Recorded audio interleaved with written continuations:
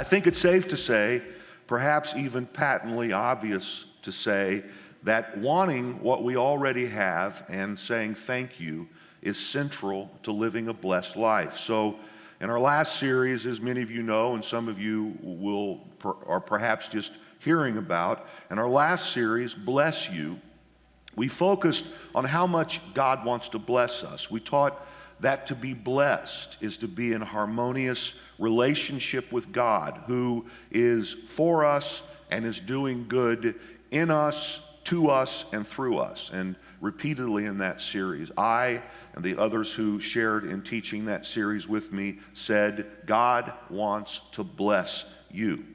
That his desire to bless us is at the heart of his relationship to humanity. It follows then, naturally, that we would want to be blessed. However, a focus on future blessings sometimes keeps us from being grateful for what we already have. At least, if I'm honest, and I try to always be, that's true for me. That a focus on future blessing sometimes keeps us from being grateful for what we already have. You might remember the story in the Gospels of the 10 lepers who were healed by Jesus. Leprosy at that time was a debilitating disease, a terribly disfiguring and contagious disease. Lepers were cast out of society. And 10 lepers saw Jesus, and we're told in Scripture that they shouted with a loud voice, "Have pity on us." And then Luke's gospel tells us that Jesus healed them and told them to go show themselves to the priest who would certify that they had in fact been healed from leprosy and would be allowed back into society. Then we're told that one of them, when he saw he was healed, came back praising God in a loud voice. I mean, it's a famous story. All 10 of them shouted their need of healing. Only one of them came back and shouted his thanksgiving for the healing. He threw himself at Jesus' feet and thanked him. Jesus asked, "Were not all 10 cleansed? Where are the other 9? See, I confess that if I'm not careful, I am more like those 9 guys who shouted my desire for something, but when I received it, didn't take the time to come back and say thank you.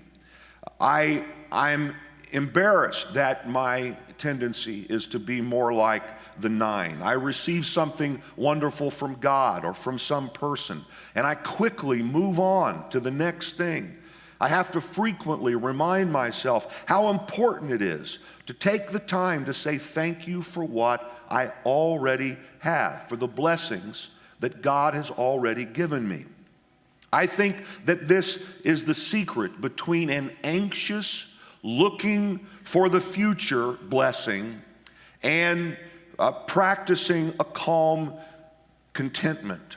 I think that we can figure out how not to be anxious about the things we want, but content in what we have, even while living with hope and expectation for more.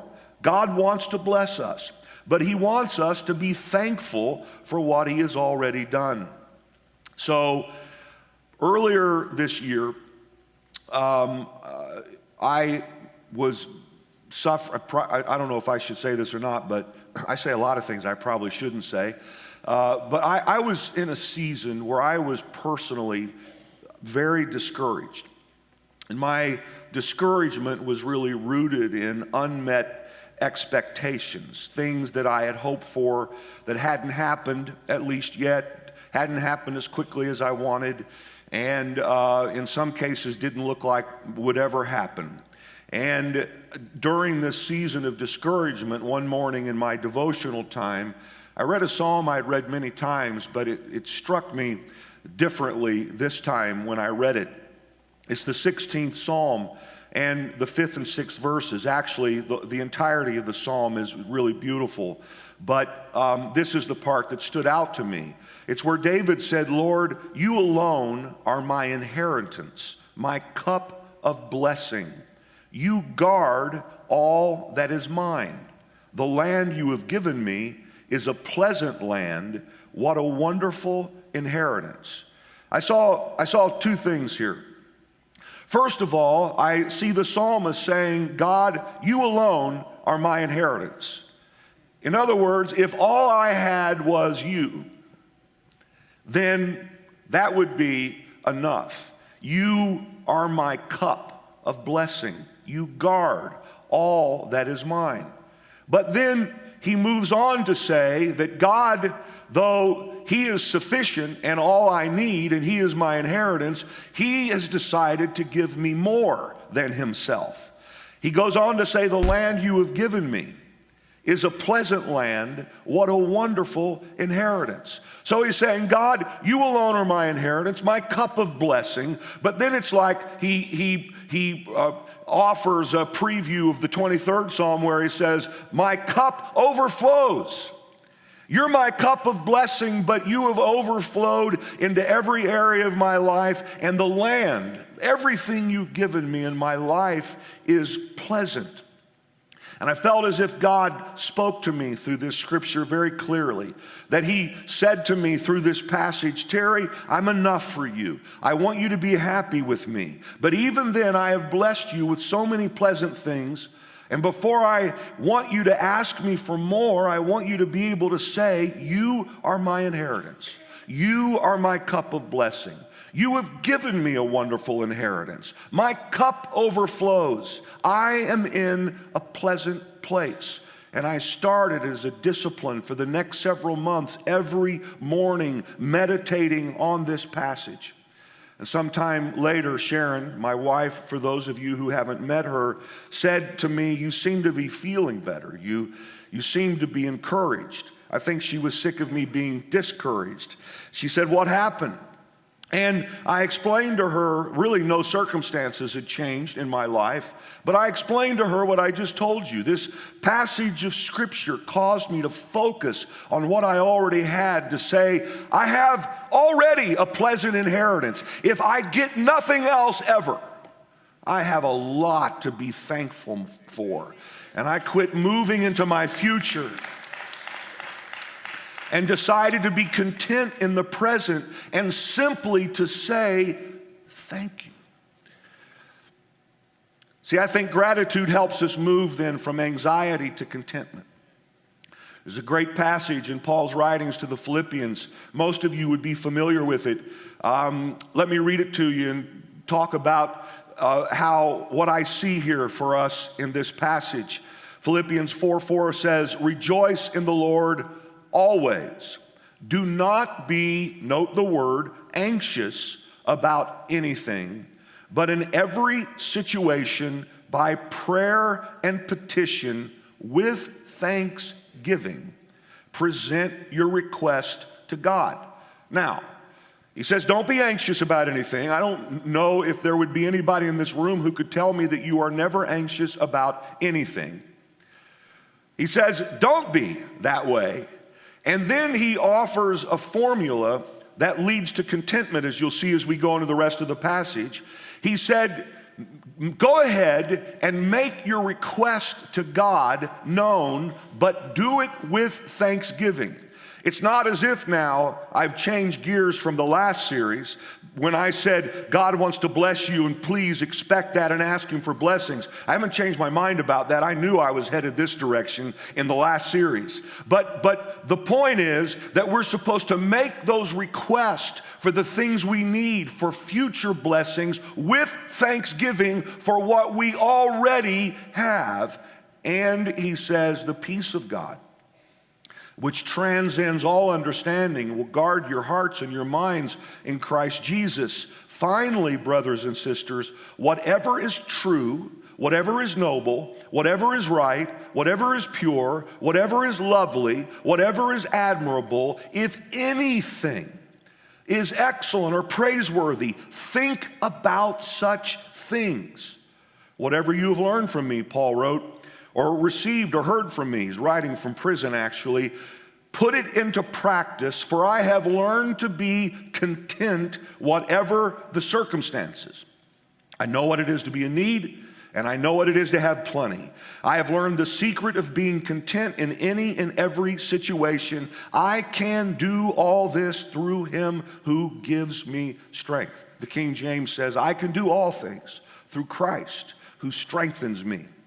So notice this, if you would. How do you move from anxiety to contentment? Well, we refuse to be anxious. We make requests for the things we need, but we do it with thanksgiving. We're asking for future blessing while also focusing at the same time on the pleasant place we are already in. And then we focus on good thoughts. We try to find in our present circumstance anything we can find that is true, noble, right, pure, lovely, admirable, excellent, praiseworthy. We think about such things. We force ourselves to focus on good thoughts, and then we begin to learn how to be content in any circumstance. Again, I don't think that means that we don't ask for more. I just think that the place that we ask for more from is a pleasant place, and it is a pleasant place because we acknowledge it, because we recognize it, because we focus on it, because we find every good thing we can to be thankful for. Now, the thinking part of this, note in the middle of this passage, there's this focus on the good things in your life. Or perhaps, as I'll talk in a few moments, even the lives of others. You focus on those things, but the thinking part is very important.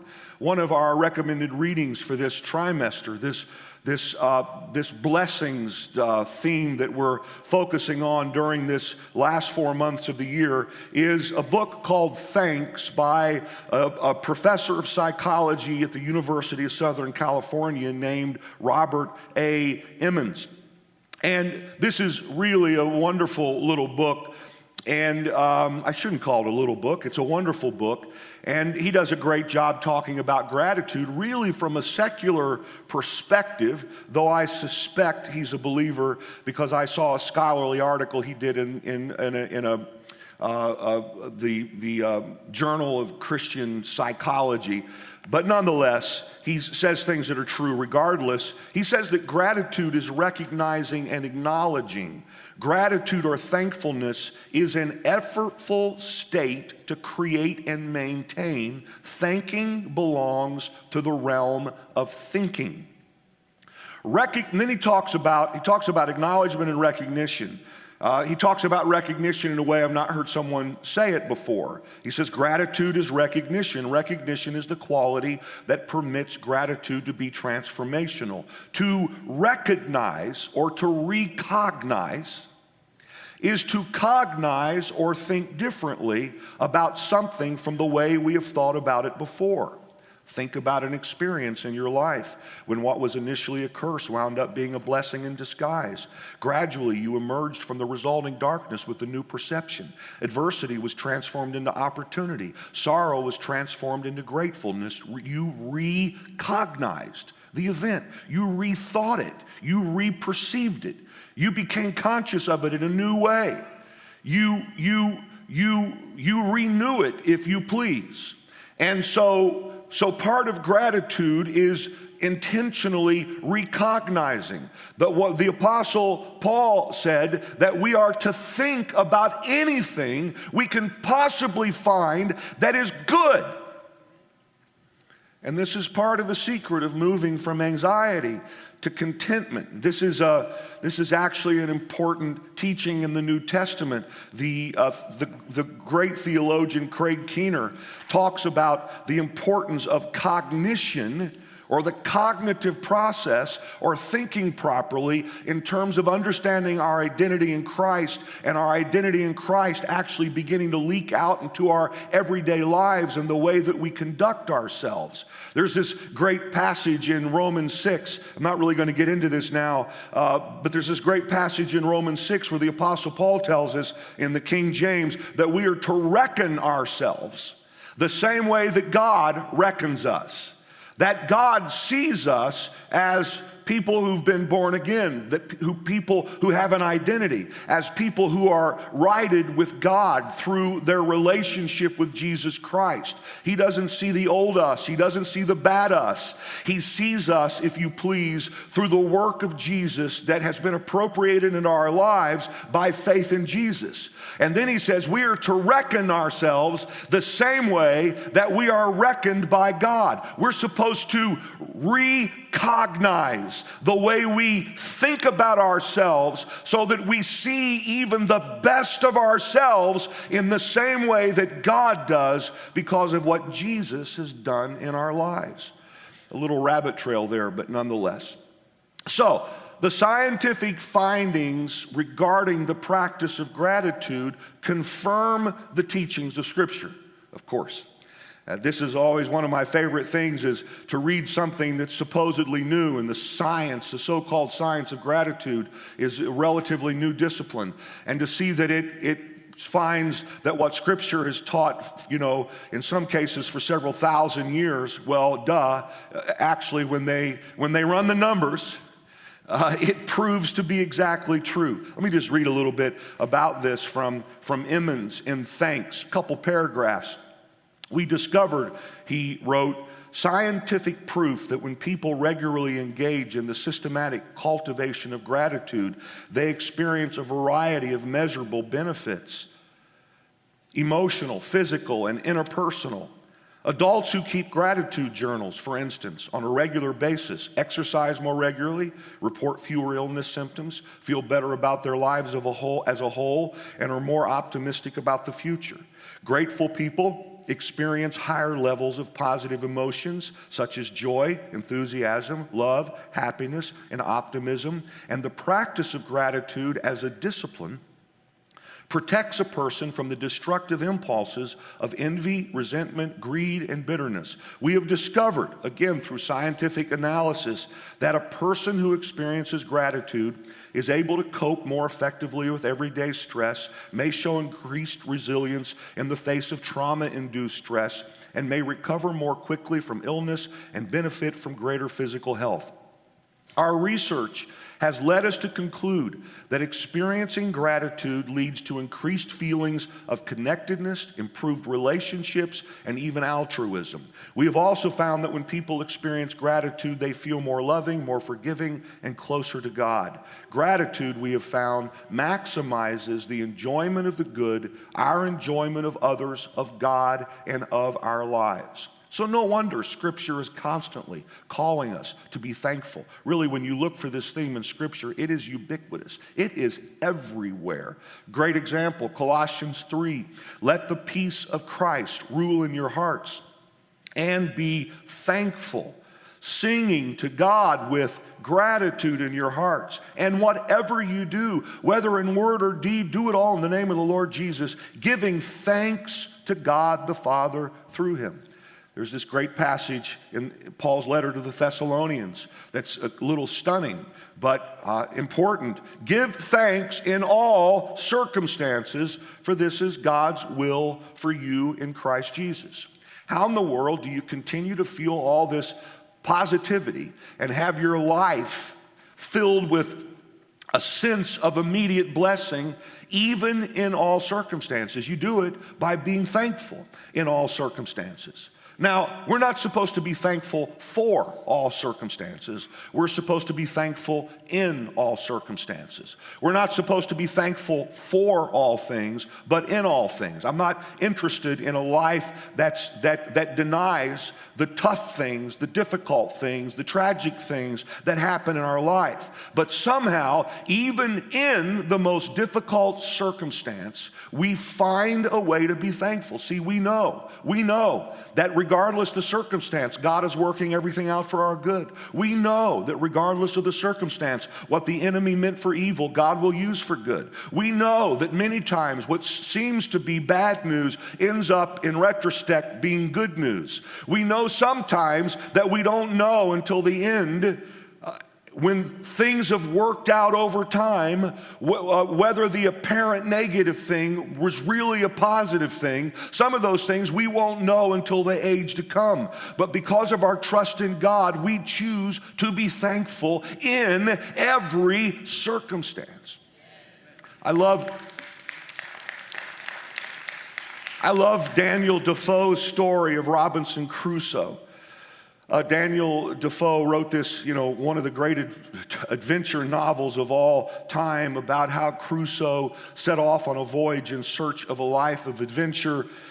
He endured a shipwreck in which he was the sole survivor, and afterwards he suffered a chain of misfortunes. He found himself cast away on a remote island, repeatedly chased by wild animals and hounded by the people native to the island. He endured severe bouts of loneliness and depression. During a particularly painful time, Defoe has Crusoe starting to panic. And he decided then to write a 2-column list juxtaposing the good versus evil aspects of his circumstance. And under the evil column, he wrote, "I am cast upon a horrible, desolate island, void of all hope of recovery." I mean, this was true. But then on the other side, he countered with a good statement. "But I am alive and not drowned, as all my ship's company was." He continued like that. On the evil side, "I have no soul to speak to or relieve me." But on the good side, he wrote, "But God wonderfully sent the ship in near enough to the shore that I have gotten out so many necessary things as will either supply my wants or enable me to supply myself even as long as I live." And the list goes on. He closed this compare and contrast experiment with these words: "Upon the whole, here was an undoubted testimony that there was scarce any condition in the world so miserable, but there was something negative or something positive to be thankful for in it." We are to be thankful in all circumstances. And though it may not change the circumstance immediately, it changes us. Now, remember then that gratitude, someone said that gratitude is the only disposition that's about something outside of ourselves. You really can't be thankful to yourself. You're thankful to someone outside of yourself. And it's important to remember that wherever blessings may come from, people, etc., that God is the first cause of all blessing. James told us that every good and perfect gift is from above, coming down from the Father. So whatever good thing we begin to become aware of in our life, we see God as the ultimate source of that blessing. Every good and perfect gift comes from the Father above. And with that in mind, then let me spend the rest of my time talking about 3 things that I think we should be thankful to God for. And I'm connecting this to the idea that when we're thankful to God for these things, it helps us to move from anxiety to contentment. Here's the first thing. Be thankful that you has value. I know the grammar doesn't sound right there. Anne Lamott wrote a book called Almost Everything. I disagree, frankly, with a lot of what Anne Lamott says in her attempts to be a scholar, but I love the way she writes, and I love her humanity. She wrote, "I heard something a few years ago that would have completely changed my life had I learned it as a child. It was at my church, where I was teaching my Sunday school class of 2 teenage boys and a little girl, obviously a small church, a little girl with elaborate and charming buck teeth too young for braces. That day I was teaching my one good message, that we are loved and chosen as is, fearfully and wonderfully made, with love and all, perfect and fragile. I know that all teenagers believe that they are intrinsically defective. I asked the class if any of their best friends had acne, glasses, or problems at home, and if that made them love the friends less. Of course not. I asked them to say, 'I have value,' and both teenagers did so with mortification. I turned to the little girl expectantly, the little girl with elaborate and charming buck teeth too young for braces. I turned to the little girl expectantly. She said, "I has value." I asked her to say it again. "I has value," she said.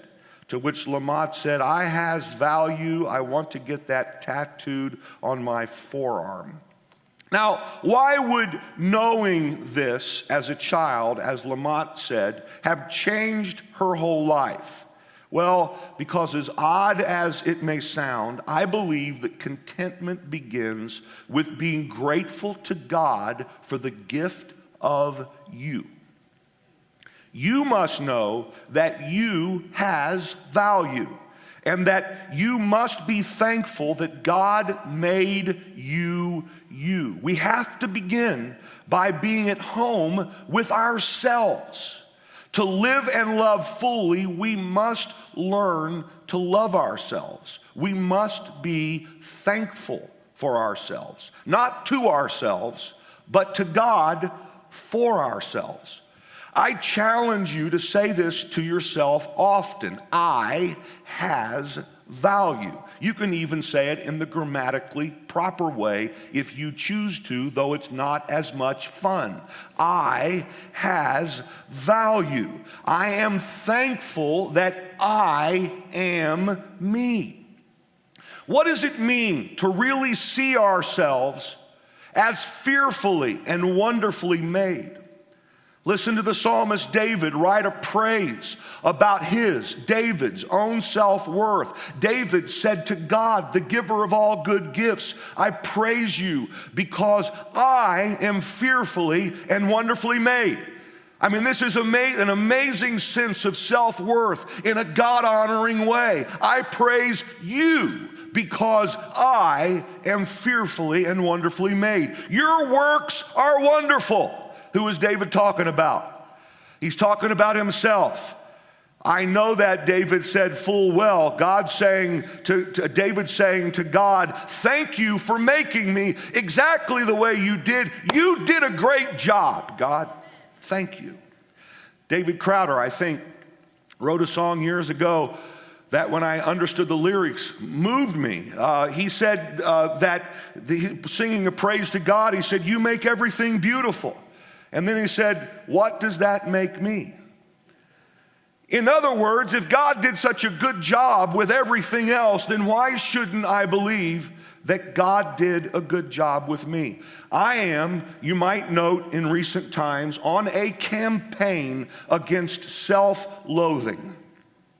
Disliking ourselves has got to go. When you see yourself as no good or something less than a person of great value, what does that say about God? It's like Isaiah said, "What sorrow awaits those who argue with their Creator? Does a clay pot argue with its maker? Does the clay dispute with the one who shapes it, saying, 'Stop, you're doing it wrong'?" How terrible it would be if a newborn baby said to its father, "Why was I born?" Or if it said to its mother, "Why did you make me this way?" Now look, guys, we don't have value because we earned it. We have value because God said we do. We don't have value because we're perfect. We have value because God says even in our imperfect human condition, He saw so much value in us that He sent Jesus to redeem us, to help us live up to our full worth. When we understand that our value is a result of grace, a decision God made, something that God has done, something that God has given to us, then to say we have value is not an act of pride, it's an act of humility. It's thanks to someone outside of ourselves, for ourselves, in a way that brings praise to the God who created us. And I would encourage us to take a passage like Philippians chapter 4, where Paul says, whatever is true, whatever is noble, whatever is right, whatever is pure, lovely, admirable, if anything is excellent or praiseworthy, think about such things. I would ask you, if you just think about yourself, you, the human being, You who is so aware of all of your flaws and weaknesses. You who are so aware of your own sins and the way that you fall short. What would it be like for you to recognize your own thoughts about yourselves, to where you look at yourself and you say, I'm going to find anything good here that I can, anything true, anything noble, anything right, anything pure, anything lovely, anything admirable. If anything about me is excellent or praiseworthy, I'm going to remind myself of that. I'm going to think about that, and I'm going to say, God, thank you for making me me. I has value. Now, why do I think that's so important? I've just come to believe this is so important.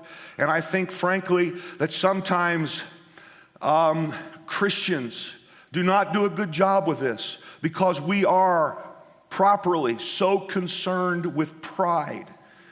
But I am so convinced that it is a false humility for us to act like God didn't do it. He did everything else right, but he blew it when he made us the way we are. He did not blow it. He did not blow it. You do not honor God by acting like you are less than. You honor God when you accept yourself as the person that God made you, and you are thankful first with yourself.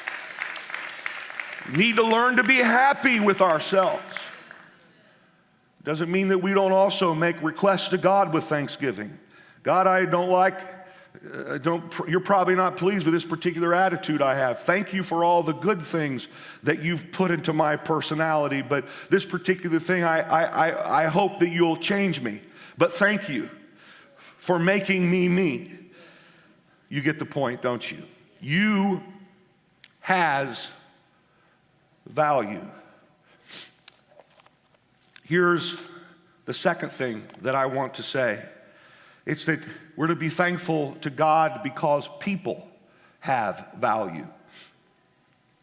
Let's talk about the good gift of people for a few moments. It follows then, if you have value, that other people do too. Let me just say this about what I just said. Don't sit around your whole life waiting for someone else to affirm the person that you are. Some of us will wait a long time. At some point, you need to be thankful for who you are in spite of whatever anybody else in the world says about you. All right, it follows then, if you have value, that other people do too. As we learn to be grateful for ourselves and gracious to ourselves, we must also learn to be grateful for others and gracious to others. You might remember here a little while ago when I started this message, it may seem like a lifetime ago to you, but just be thankful for whatever good is in it.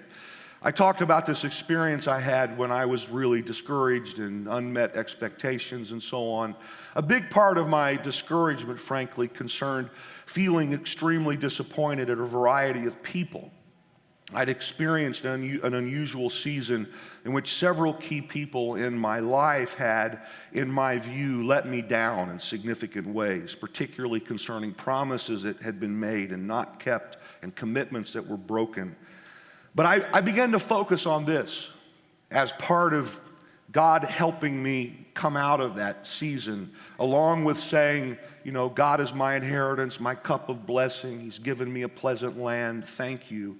I also began to think about how that if God loves me in all of my faults, if he sees me as having value even in my imperfection, and if he treats me according to his grace and not according to what I deserve, then how could I not conduct myself toward others in the same way?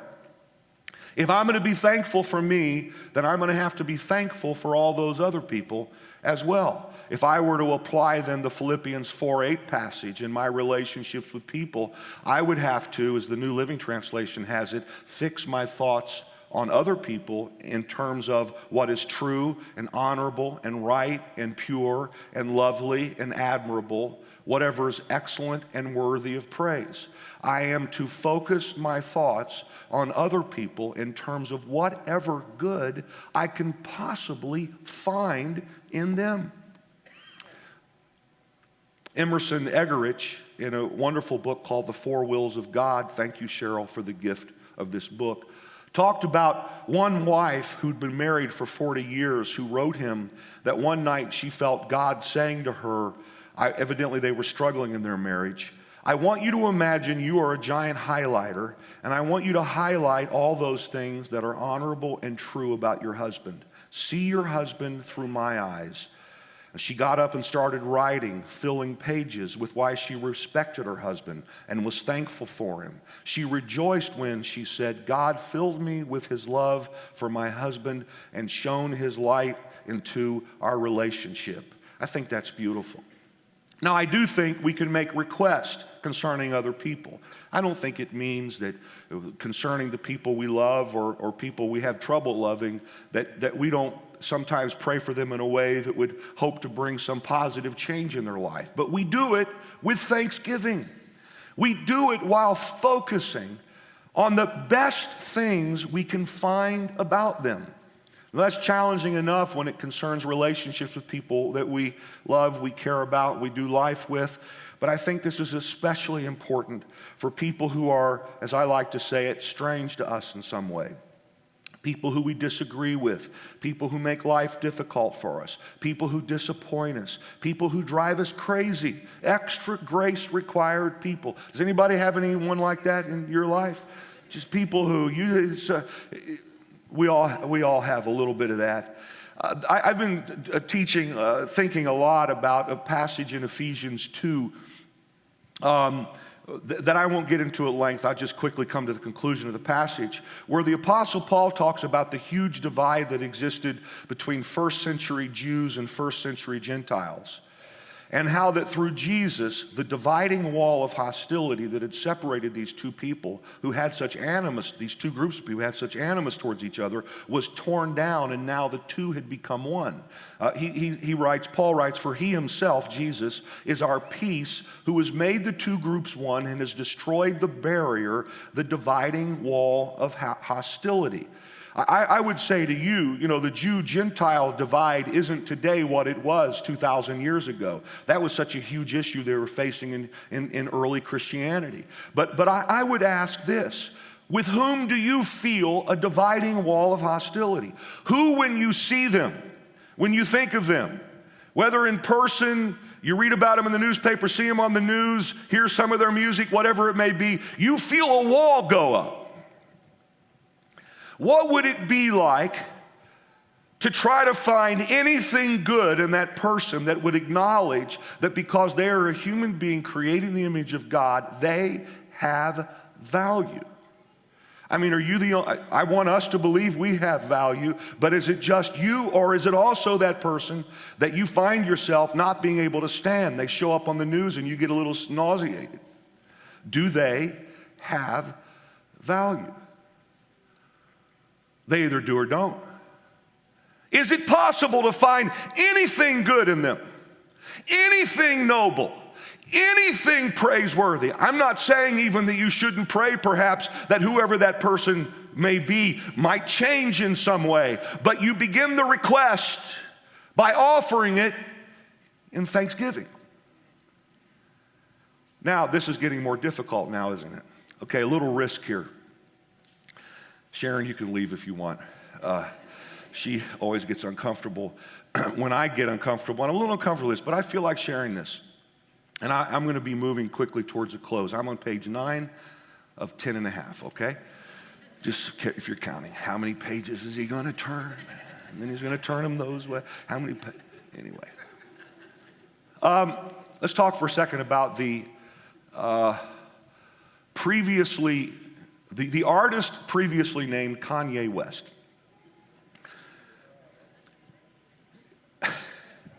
Now, I'm going to be frank. Now, how many of you feel a little uncomfortable already? It's like, well, I don't know what it is about this guy, but it seems like everybody has some reason to be mad at him.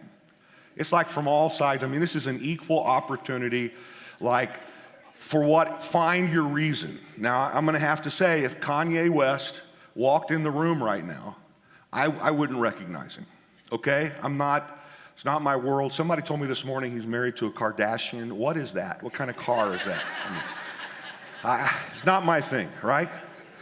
So in recent weeks, honestly, if she walked in the room, I wouldn't recognize her. I've heard about her. I know it's a big deal. I don't get I don't understand. What's wrong with everybody, all right?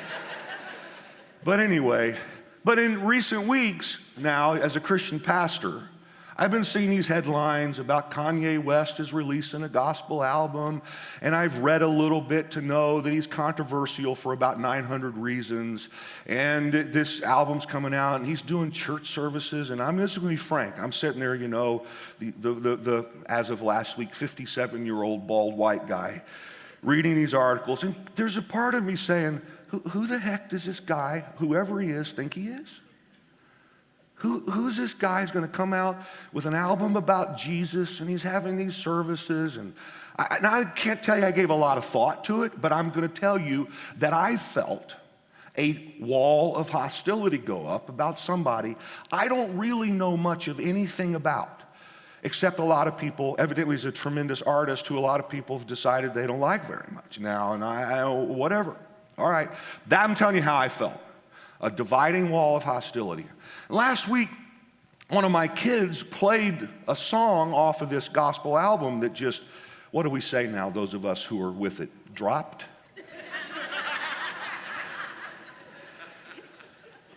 And I have to tell you, I was kind of fascinated by this music. And it's not the kind of music I typically listen to. But I found something about it. I thought, well, at least I'm going to listen to this. And now I've listened to it about 10 times. I know I just lost half the church. But I heard this song he does at the end of the album. I don't remember what it's called, but in it, he talks about how he's decided to do a gospel album, and the people who've judged him the most are Christians. Right? And so I'm going to wrap this now. Said I'm finna gonna do a gospel album. Listen, play that part of the song, would you? Said I'm finna do a gospel album. What have you been hearing from the Christians? They'd be the first one to judge me. About 2 minutes. Make it feel like nobody loved me. They'd be the first one to judge me. Feeling like nobody loved me. Told people God was my mission. What have you been hearing from the Christians? They'd be the first one to judge me. Make it feel like nobody loved me. Make you feel alone in the dark and you never see the light. Man, you never seeing home, man, you never see the domes. I can feel it when I write. Point of living in the right. If they only see the wrongs, never listen to the songs. Just to listen is a fight, but you whoop me for the fight. It's so hard to get along if they only see the slight from the love of religion. What have you been hearing from the Christians? They'd be the first one to judge me. Make it seem like nobody loved me. I'm not trying to lead you to visas, but if I try to lead you to Jesus, we get called halfway believers. Only halfway read Ephesians. Only if they knew what I knew of. I was never new till I knew of. True and living God, Yeshua. The true and living God. Somebody pray for me. Hands up, hands up, hands up, hands up, hands up, hands up, hands up, please up, hands up, yeah, hands up. I deserve all the criticism you get. If that's all the love you have, that's all you get. To say I've changed, you think I'm joking. To praise his name, you ask what I'm smoking. Yes, I understand your religion, see, yeah. But I have a request, just say, don't throw me out. Lay your hands on me, please. Pray for me. Hold myself on down. Hold it down. Hold it down. Somebody pray for me. So thanks for enduring or enjoying whatever your perspective is, 2 minutes of Kanye West. But here's what moved me in my own experience. I'm not saying what you should feel, I'm saying what I felt. When I listened to that, I felt the dividing wall of hostility coming down, because here's what I heard a guy say. I don't know what's in his heart. I don't know much, you understand, much of anything about the guy. Who am I to judge him? Now, my point isn't Kanye.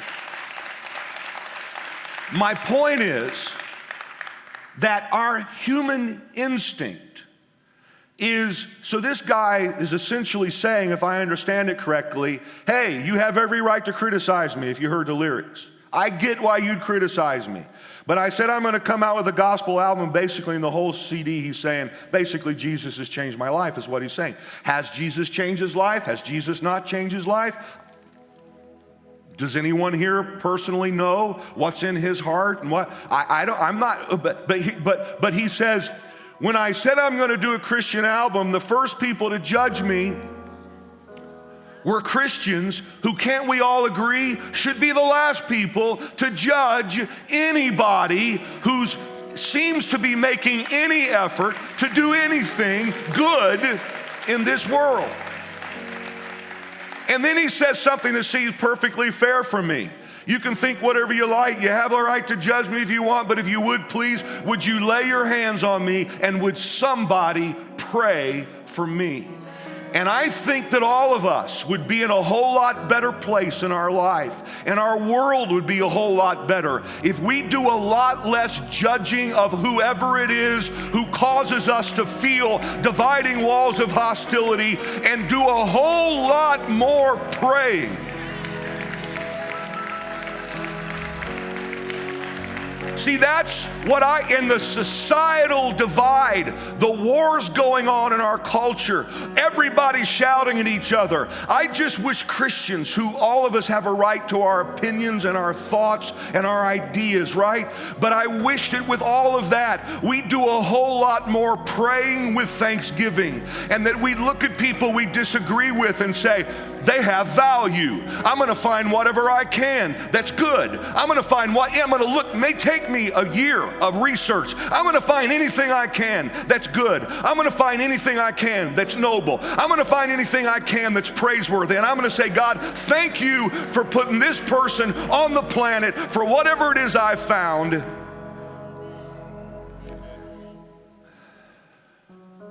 Anyway, the whole Kanye thing was a not well thought through, last minute thought, but I hope it made my point. I think the world is looking at people of Christian faith, and whether they say it or not, saying, would you just pray for me? The third thing we need to be thankful for is we need to be thankful for God's gift of himself. And now we're going to receive communion together. We should be thankful for the incalculable value of God himself. Let's go back to Psalm 16:5, the psalm I talked about impacting my life. Lord, you alone are my inheritance, my cup of blessing. I think that to begin before the beginning, we simply need to be grateful to God for who he is. There's this great passage in Genesis 17:1 where God is promising Abraham what we call the Abrahamic blessing, another iteration of it. And God introduces himself for the first time as God Almighty. When Abram was 99 years old, the Lord appeared to him and said, I am God Almighty. God Almighty, which is then used a number of times in Genesis, comes from the word El Shaddai. And sometimes El Shaddai is popularly translated, more than enough. God says, Abraham, let me tell you everything I'm going to bless you with, but let me tell you first, I am more than enough. I want to bless you, but I want you to be happy just with me. And so I'd like for us to close our time today. I know I've said a lot. I'd like for us to close our time today by just being thankful to God for who he is, for the blessings that he's given us. I want us to be grateful for the gift of ourselves. And I want you to be able to look around a room like this and see all the reasons we should be grateful for each other. Could we stand together, please?